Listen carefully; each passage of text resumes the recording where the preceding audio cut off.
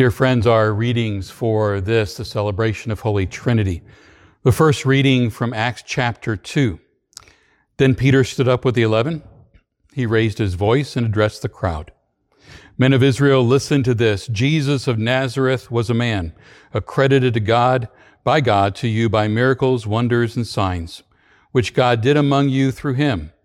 And as you yourselves know, this man was handed over to you by God's set purpose and foreknowledge, and you, with the help of wicked men, put him to death by nailing him to the cross. But God raised him from the dead, freeing him from the agony of death, because it was impossible for death to keep its hold on him. David said about him, I saw the Lord always before me, because he is at my right hand. I will not be shaken. Therefore my heart is glad and my tongue rejoices. My body also will live in hope, because you will not abandon me to the grave, nor will you let your Holy One see decay.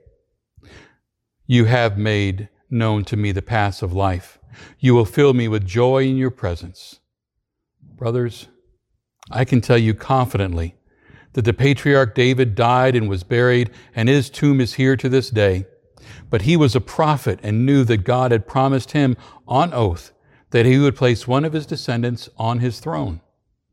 Seeing what was ahead, he spoke of the resurrection of the Christ, that he was not abandoned to the grave, nor did his body see decay.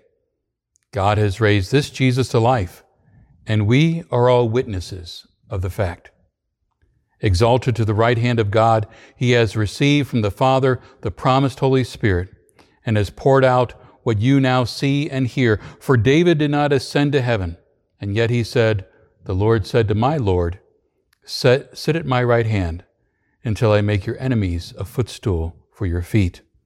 Therefore, let all Israel be assured of this.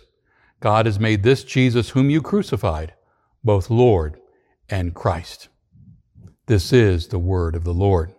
We continue with our gospel reading, the Holy Gospel according to St. Matthew, the 28th chapter. Glory to you, O Lord. This is a very familiar passage to us. We used it as a theme a few years ago now, and certainly giving us a glimpse into what Jesus talks about as the Trinitarian, his Trinitarian nature.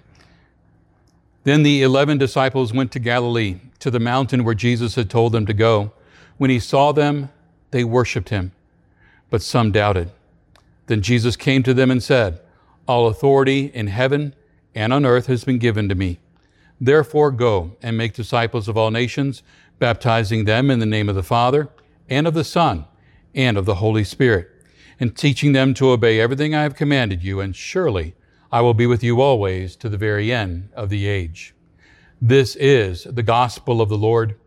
Praise to you, O Christ.